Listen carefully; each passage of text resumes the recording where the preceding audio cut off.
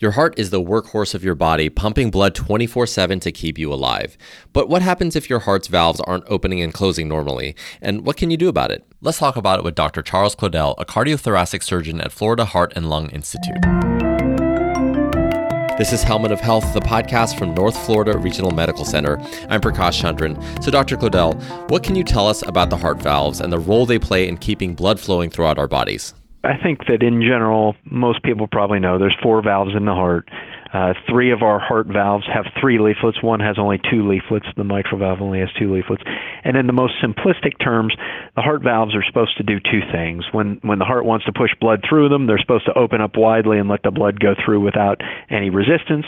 And then when the heart wants to contract and push blood out of that chamber, they're supposed to close and not let it go backwards. And that applies to all 4 valves. So, for example, the aortic valve, when the left ventricle wants to push blood out to the body, that's your main pumping chamber, it's going to push it out to all of your body. Aortic valve's supposed to open, and then when the heart's ready to relax and fill for the next beat, valve's supposed to close and not let it run back into the heart. And so, essentially, that's really what your heart valve's supposed to do. And so how do we know when things aren't working properly? Yeah, so really I think what this is getting at is that sometimes patients will develop dysfunction of either the aortic valve or the mitral valve most commonly, sometimes the tricuspid valve. But what they'll experience is symptoms of heart failure. And these are things like they can't lie down flat. They get short of breath with exertion. They notice that they have to get up more frequently through the night to go to the bathroom. They notice some swelling in their ankles.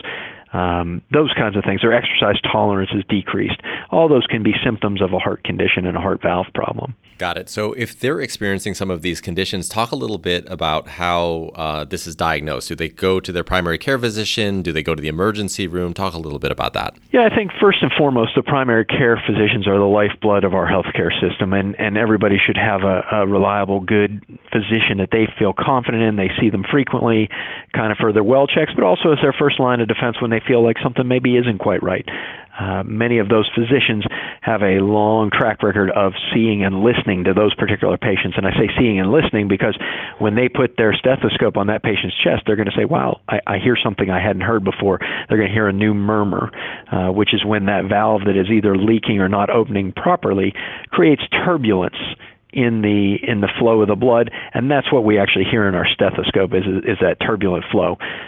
Most often then the primary care doctor is going to order an echocardiogram, which is an ultrasound intended to let us look at those valves a little better and see what the velocities across them are doing.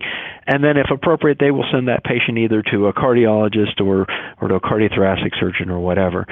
Now, other patients may already have been seeing a cardiologist. Oftentimes, particularly in older patients, they'll have atrial fibrillation or something like that. They're chronically followed by a cardiologist, and if that's the case, then certainly they could see their cardiologist directly and get an echocardiogram and see what's going on. Okay, so if there are issues with the heart valve, what are some of the treatment options available to patients? Well, 2019 is a great time because we have so many options available to us now. As time has progressed and we've acquired more and more technology, now there are both open surgical, minimally invasive, and then even catheter-based solutions for almost every valvular problem in the heart. And our goal is really to look at every patient's problem and say what is the least invasive, least injurious way that we can resolve this patient's problem and get them back to the highest functioning quality of life. It's about not only the length of life we're going to extend them, but also the quality of life that we can provide them and how rapidly we can provide it with the least amount of disruption to their daily activities. I really love that philosophy, and it sounds like it's an extremely high level of care. But I want to talk about prevention for a second. What can people do to avoid a lot of these heart valve issues that we're talking about? Well, so some of developing heart valve issues is just in your genetics. It's in your DNA. There's not much you can do about that. They always say you can pick your friends, but you can't pick your parents. So the genes you have is the genes that you have.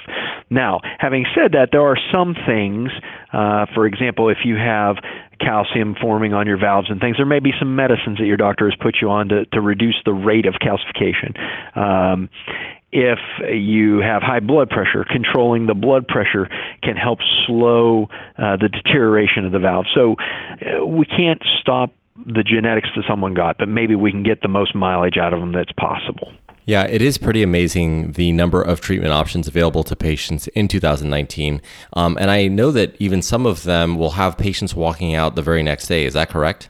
Absolutely. With the new technology, some of which we have that's commercially available, some of which we're very fortunate to be a trial center for some of the FDA-sponsored research of new devices coming into the country, allows us to treat people with what I would term the absolute cutting-edge technology and match the right treatment to the right patient. And so, as you say, many times these patients are only in the hospital overnight and are back to full function within a couple days, which is just amazing compared to what we were doing 10 or 15 years ago. That's Dr. Charles Claudel, a cardiothoracic surgeon at Florida Heart and Lung Institute. Thanks for checking out this episode of Helmet of Health. Head to flheartandlung.com to get connected with the provider.